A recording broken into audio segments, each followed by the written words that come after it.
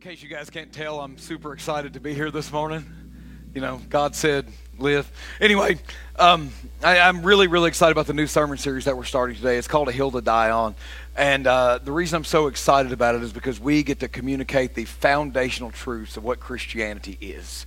You know, there's certain things as being a Christians that we'll never agree on, and that's okay. Your beliefs and your theologies don't have to be exactly like mine in order for us both to be brothers and sisters in Christ. You know, there's things that we can disagree on. You know, we're never going to agree about the spiritual gifts and how they're used. We're never all going to agree about baptisms and how music is supposed to be played and all those things. We're never going to agree on what translation of the Bible is, but all those things, man. And we can agree to disagree on a lot of those things. But there's certain things that you cannot give an inch on. There's certain things that you have to believe in order to call yourself a Christian. There's certain things that if you don't believe that you might say you're a Christian, but really you're not. And those are the things that we want to talk about over the next 4 weeks in this sermon series that we have that's leading up to Easter Resurrection Sunday. And the first one we're going to talk about today, one of my absolute favorites, and it's this, that God created the universe and everything in it. If you don't believe that, then you're not really a Christian. And those, yeah, I mean, you're just not like that. You're starting off on the wrong foot, right? You're going the wrong way right from the beginning. And so that's one of these foundational truths. Next week, we're going to talk about the fact that God became man, right? We're going to talk about the incarnation next week. If you don't believe that, then you're not really a Christian. In the third week, we're going to talk about how Jesus Christ died on the cross to pay the price for our sins and rose again on the third day. If you don't believe that, guess what? You're not a Christian. And then the fourth one may be a little bit more controversial for some people. On the fourth week, we're going to talk about the fact that Jesus is coming back again. One of those things that you just have to believe. But man, I'm so excited to begin this sermon series here today. I used to have a buddy at work. I mean, I guess I could call him a buddy. We were kind of like acquaintances, but a little bit more than that. You have people like that in your life that you work with or you are acquainted with, and you're like, yeah, I know that guy. And maybe they're not exactly a friend, but you like them well enough. And so there's this guy, and we were kind of buddies there at work. And there was a time where we had to share an office for a while. And I don't know if you guys know what that's like when you were used to having your own workspace, and then all of a sudden you have to share your workspace with some other person. It's not that cool. But you get to know each other really well, really fast. And so I had this buddy at work, but there's something you need to know about my friend at work, man. He was a hardcore atheist. But I don't mean like a combative atheist, like he wasn't like, rah, God's terrible, it doesn't exist, all that kind of stuff. He was more like a smug atheist, right? So he was a smug atheist that when we'd be like, hey, so we need to pray about this, and he'd be like, and we'd be like, oh man, praise God that this thing or that thing happened or whatever, and he'd be like, and just always had that kind of attitude, and so we would tease him about it some. But anyway, one day we were sharing this office, and I was in there ministering to somebody and talking to them on the phone that actually happens to be in the room right now. And so I was talking to this person on the phone, and then I got the chance to pray with them on the phone. And I was praying with them, and then after I said amen and hung up the phone, he was just looking at me like this. And I was like, what? And he said, why do you believe in God so much? And I was like, hold on, thank you, God. You're so awesome. Look what you did. And then I was like, dude, why do I believe in God so much? I was like, man, everywhere that I look, I see God. Man, I see God when the sun comes up and sheds light across the world and erases the darkness. I see God when the sun sets and he paints the sky in all those beautiful colors. Man, I see God when it rains. I see God when the sun dries up the rain, man. I see God when the wind blows and when it doesn't. I see God when the ocean rage and when they stay calm, man. I see God in my wife's beautiful smile. I see God in the birth of my child when they laid him in my arms, man. I see God in the redemption that he laid in my life. I see God in that phone call I just received and that prayer that I just prayed. And the fact that you just looked at me and asked me why I believe in God. And he was like, dude, calm down. And I was like up on the desk like this, And he was like, dude. And I was like, my bad. Y'all know how I get, right? Y'all know how I get. And I was all excited. I was like, my bad, dude, my bad. I was like, let me ask you a question. And he was like, okay. I said, why do you not believe in God? And he said, man, if I'm going to dedicate my life to something, he said, I need to see some proof. And I was like, some proof? Yeah, some proof. I was like, you mean like some evidence? And he was like, yeah. I'd like to see some evidence. And I was like, cool, because I just happen to have some of that. Would you stand with me for the reading of God's word today? If you have your Bible, I want you to turn. Now, see, this is cool because this is we get to have a moment of unity together, right? Because like I said, I know some of us do different translations. And I know I know Mike Beckley's a hardcore 1611 King James Bible guy, right? And I know Nikki Bishop is a hardcore Passion Translation girl. and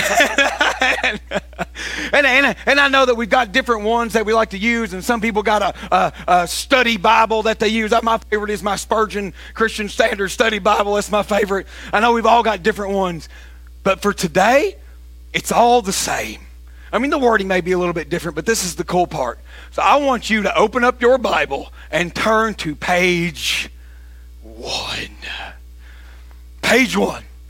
Genesis chapter 1, verse 1 on page 1. This is how it all begins. And the Bible says this. In the beginning, God. Man, I could just stop right there and that would be enough. In the beginning, God created the heavens and the earth.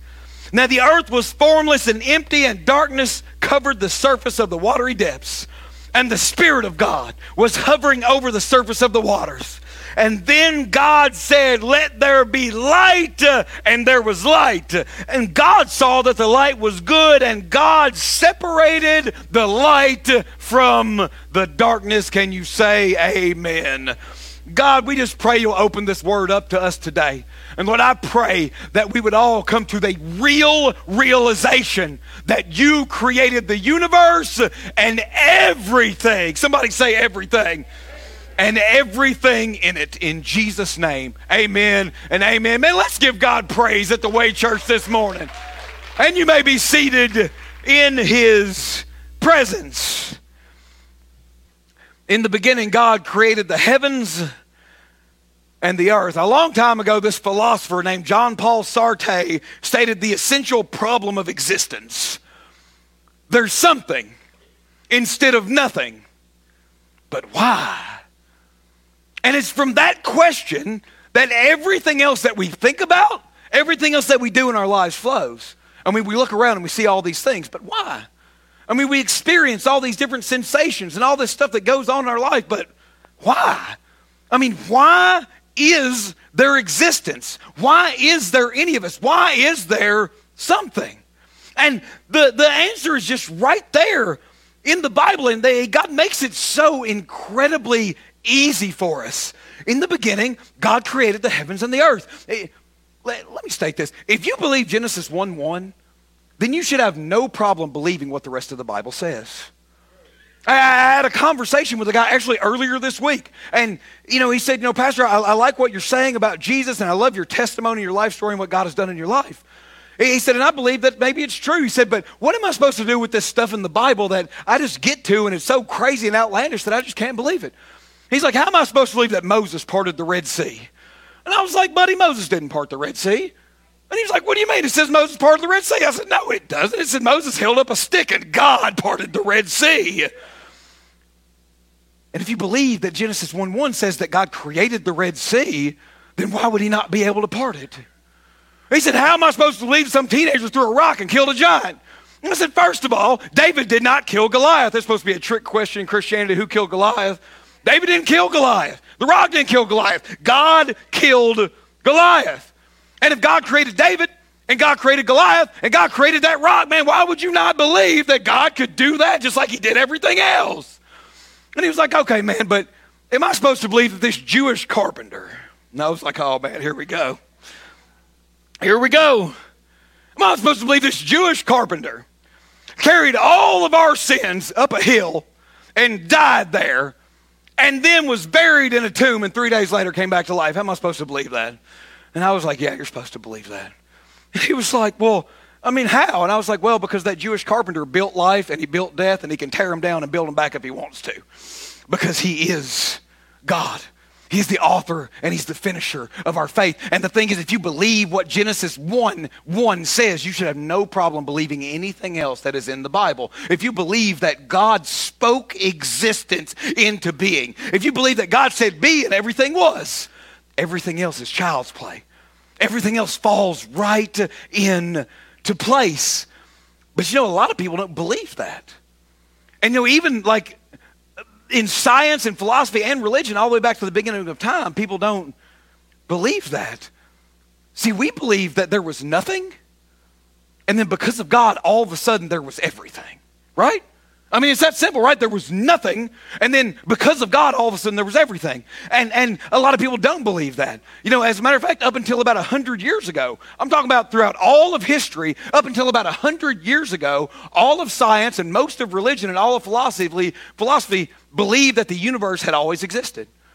Like they believed that in a steady state universe, that the universe never changed, that the universe was eternal back and would be eternal forward, that the universe was completely infinite, and that everything in it just kind of existed within this infinite framework of the universe. They believed it had no beginning and it had no end. I mean, science taught that in the textbooks that, a lot of our predecessors would have learned from. They believed that this steady state universe, and philosophers talked about the infinite, existence of the universe, how it had no beginning and it had no end. Even a lot of the other religions in their creation stories, they'll say that their God or gods took what was and made what is. They took what was and they molded it and they shaped it into what is. And you'll see that throughout all kinds of other religions. Ours is one of the only one that I've studied recently that says, no. There was nothing. And we can't even understand nothing, right? We would say that there's nothing in between my hands, right? There's nothing in between my hands. There's all kinds of stuff in between my hands. There's all kinds of different, particles of gases in between my hands right now. There's all kinds of different waves. There's photons of light. There's all kinds of existence in between my hands right now. And some of us would say, well, there's nothing in the vacuum of space. That's not true either. There's all kinds of particles out there floating around. There's energy waves flowing all the way through it. There's all kinds of stuff out there floating around. No. There was nothing.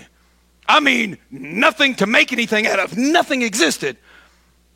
But then God made it all out of nothing. And we didn't believe that until about 1917 when Albert Einstein published the theory of relativity. And the theory of relativity stated that the universe is not constant. The universe is not steady. The universe is constantly changing. The universe is constantly changing.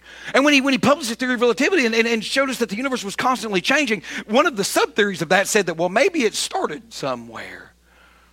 And then in about 1925, Edwin Hubble, the guy they named the big telescope that floats around the sky after, like in 1925, he theorized and basically proved that everything in the universe is actually moving away from each other.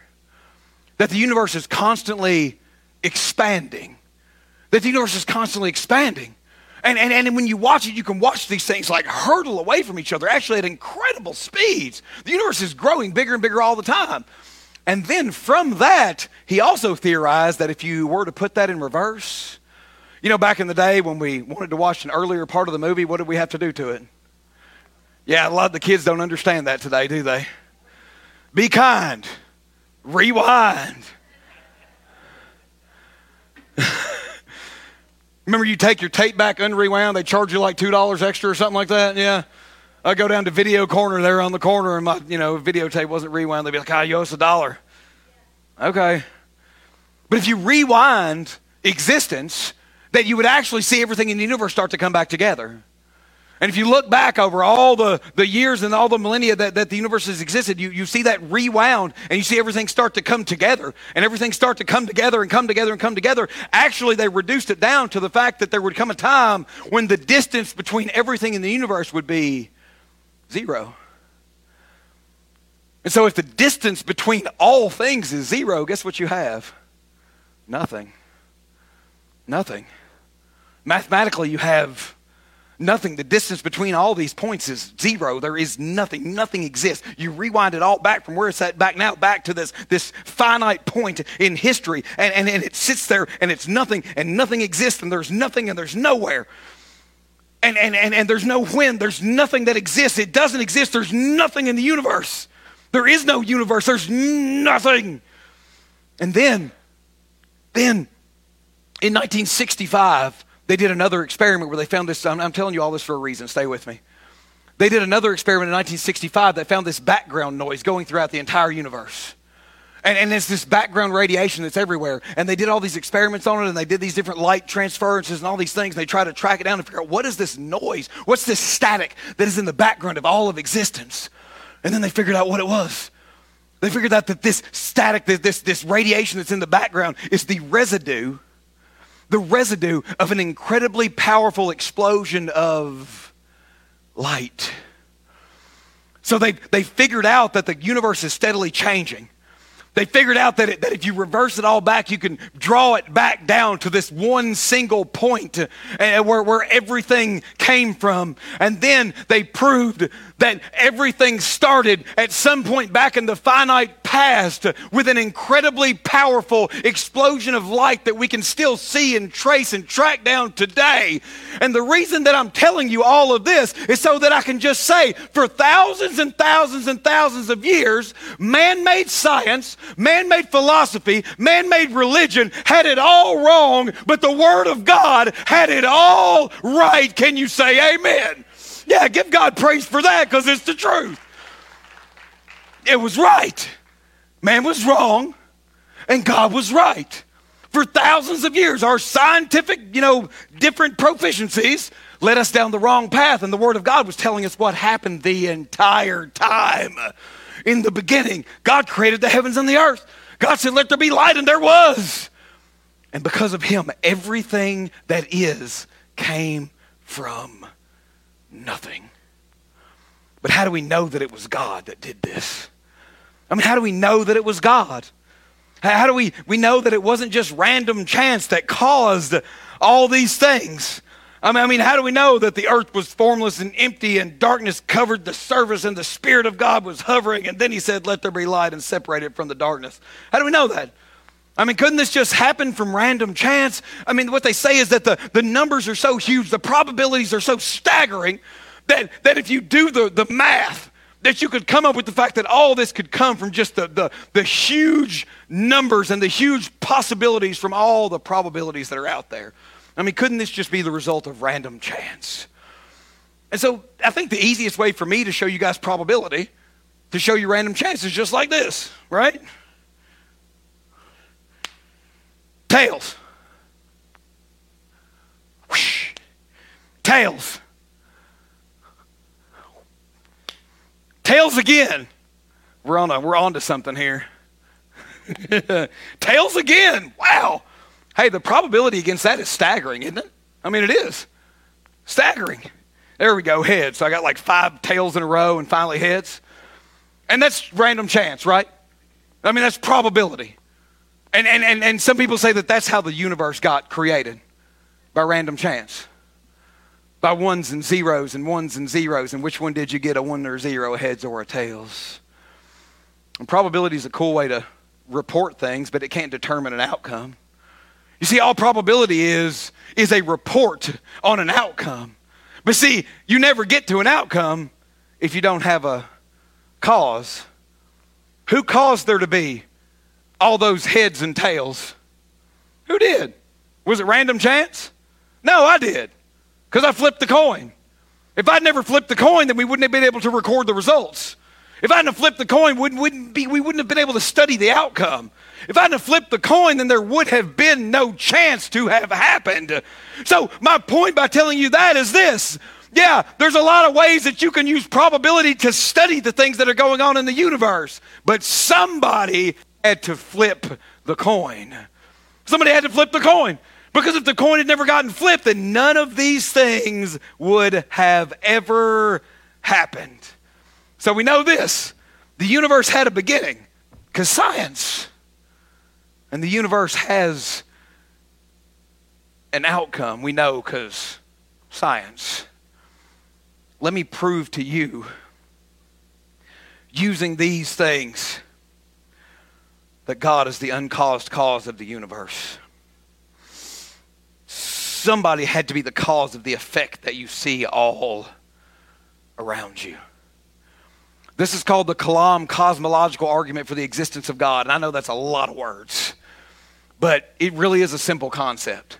And I want for everybody that is a Christian to be able to understand this. So it just goes like this. Whatever begins to exist has a cause of its beginning. Does that make sense? I mean, whatever begins to exist has a cause. Things don't just come from nowhere. You know, a bunch of guys, men of God from the church came and built this whole stage with this awesome reclaimed lumber, man. J.R. Beckley led that group, man, and they did it. It didn't just fall here randomly. It didn't just like pop in here out of nothing. It was put here because they wanted it to be put here. This is an effect that had an effect that had a cause that preceded it. You know, I've got two beautiful boys at home, but the reason they exist is because for some reason Angela Grider decided that she was in love with me. Bless her heart.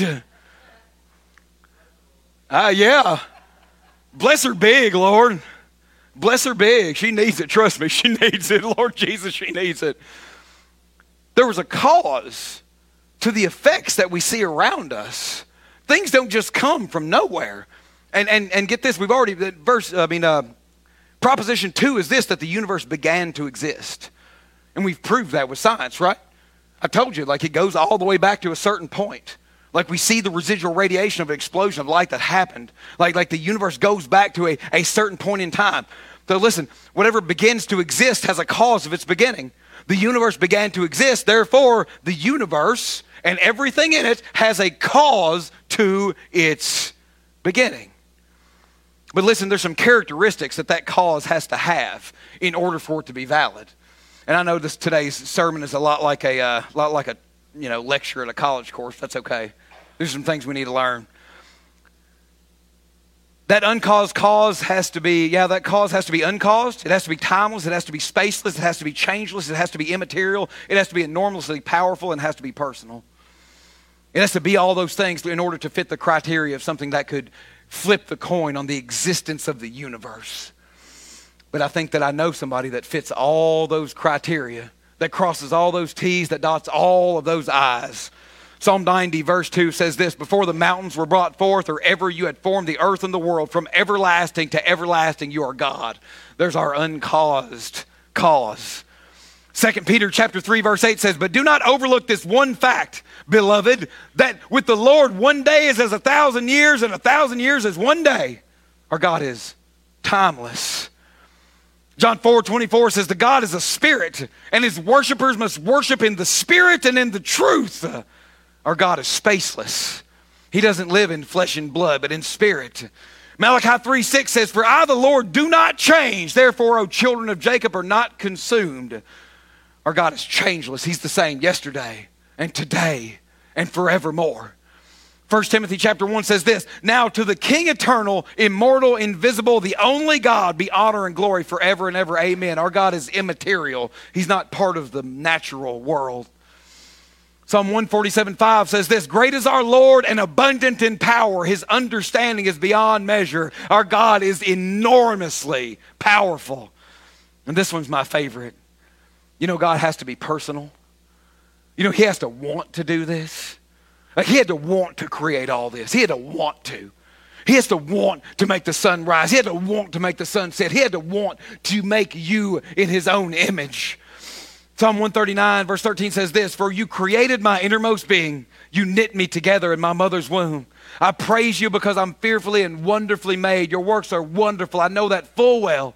My frame was not hidden from you when I was made in the secret place, when I was woven together in the depths of the earth. Your eyes saw my unformed body. All the days ordained for me were written in your book before one of them came to be. How precious to me are your thoughts, O God. How vast the sum of them. Were I to count them, they would outnumber the grains of sand. When I awake, I am still with you. Only this great uncaused cause, this first mover, only he fits this bill. Only the one that had the power, had the ability to speak all this into existence, and to breathe the very breath of life into man. Only the one that we call Elohim. Only the one that we call Yahweh. Only the one that is the great I am. Only the one that we call just plainly and simply God, because there is no other like him. Can you say amen? There is no other. There is no other thing that we can contemplate on that can ever fit this bill. Nothing that can fall into these categories. Nothing that can overcome every objection placed against him but God. Quite simply, in the beginning, God created the heavens and the earth. Or like I like to say, in the beginning, God created the universe and everything in it. There's a lot more that I could say on this topic. I mean, I could teach you the teleological argument for the existence of God. I could teach you the moral argument for the existence of God. I could go over Thomas Aquinas' 5 proofs, but I'm not going to do that to you today. Instead, I want to tell you what all of this means to you. What does this mean to you? Psalm 19, starting in verse 1, says this: the heavens proclaim the glory of God.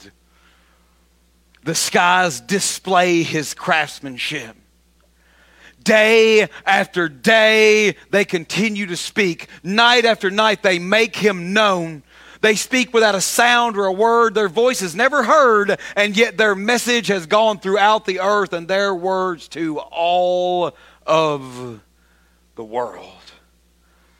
The heavens declare the glory of God. You know, some people say that if it's just us alone in the universe, then God sure did waste a lot of space, right? I mean, he wasted a lot of space making all this stuff out there. Understand this: the universe was not made for you. The universe was made to display the glory of God, and man, it does a good job.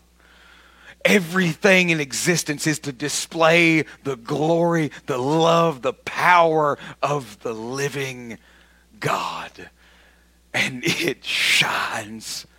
It shines.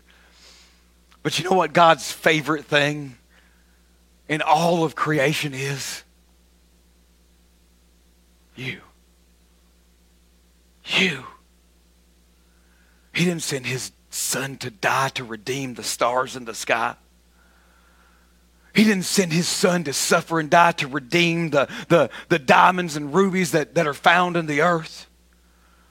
He didn't send his Son to redeem the oceans and the waves and the winds that blow. No, his favorite thing in all of existence is you. You that he died for. You that he suffered for. You that he was willing to give everything for. It's always been you. You that are created in the image of God. You know, the universe is created to display the glory of God, but you know who can do it better? You can. If you'll just let him come alive in you and work in you. Because every single person in here, every person watching online, every person drawing breath is an image bearer of the living God. And that means that you are worth than all the stars in the sky. You're worth more than all the diamonds and rubies and gold in the earth. You're worth more than anything in all of existence. Because you know how much something is worth? I mean, do you know how much something is worth?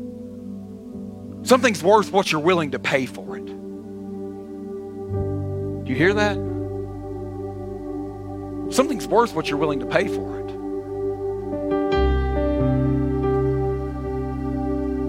So that means to God. Now stay with me here. I don't care what the world has said about you and what you're worth. I don't care what your parents said you were worth. I don't care what your exes said you were worth. I don't care what the government seems to think you're worth. I don't even care what you look in the mirror and tell yourself you're worth. Because you're worth more than that. Even if you have a good self-image, you're worth more than that. To God, you are worth everything. He gave everything that he had. He gave his best for you. For the ones that are doing it right now. For the ones that are being there for their family and going to work and earning their living and living their best life. Yeah, he did it for you. For the ones right now that are stuck, that went back again, that can't seem to be free of whatever sin it is that's dragging you down, man, he did it for you too. He did it for you too. The ones that the world lift up on a pedestal and say, hey, they're worth it all. He did it for them. And then the ones that are so far down deep in a pit or stuck in a back alley that the world just wants to push them away and treat them like trash. Yeah, Jesus died for them too. And the heavens declare that. There's a galaxy 31 million light years away. It's a long way, right? It's called M31. But they call it the Whirlpool Galaxy. It looks like that. And what's cool about it is that it's laid on its side so that we can see it like we were looking from the top down at our galaxy. You understand? Does that make sense? So we can see it like full on. We can see the whole thing. Nothing in it is hidden from us. And because of the way it's turned, we've been able to do this incredible research and learn all these amazing things. We've learned about how stars are born and how they die. We've learned about how these interstellar bodies, like how they react and connect with one another. We've learned so much from M31. This Whirlpool Galaxy has given us a wealth of knowledge for us to learn. But as they begin to look deeper into this star system, and as they begin to really study it, they were able to get an incredible picture of the core of the entire galaxy. And what's at the center of the entire galaxy. And when they focus their camera in on the center of the Whirlpool Galaxy, they see something that science has labeled the X structure. And what they have determined is that it's that holds this entire galaxy together. It's that from where the light flows that feeds the entire galaxy. It's that connects everything that is.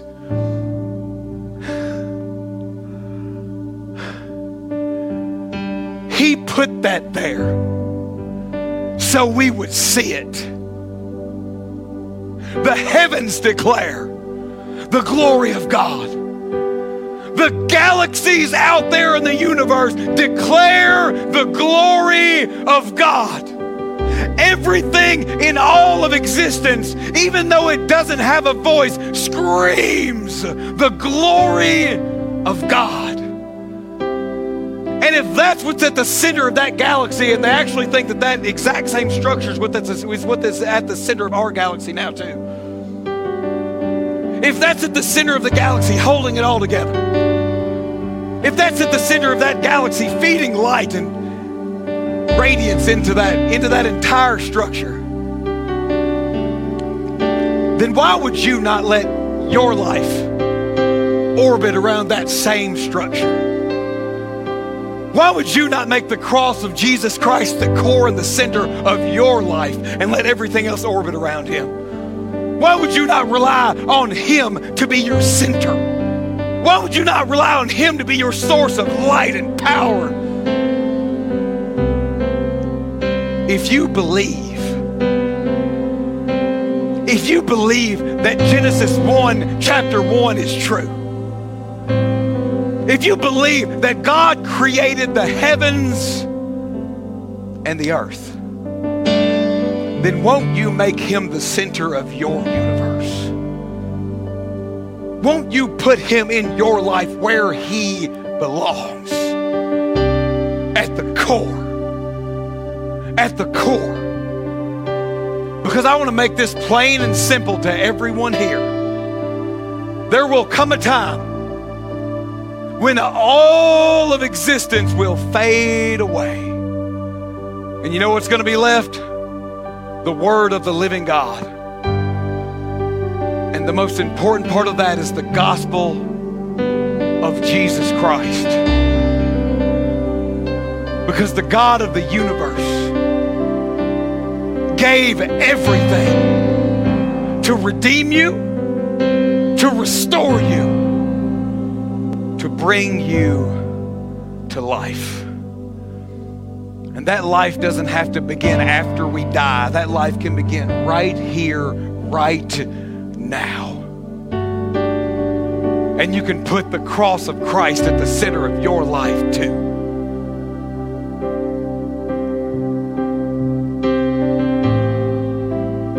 For too long, I've lived my life as if God didn't create the universe and everything in it. I believe that, but I haven't lived that way.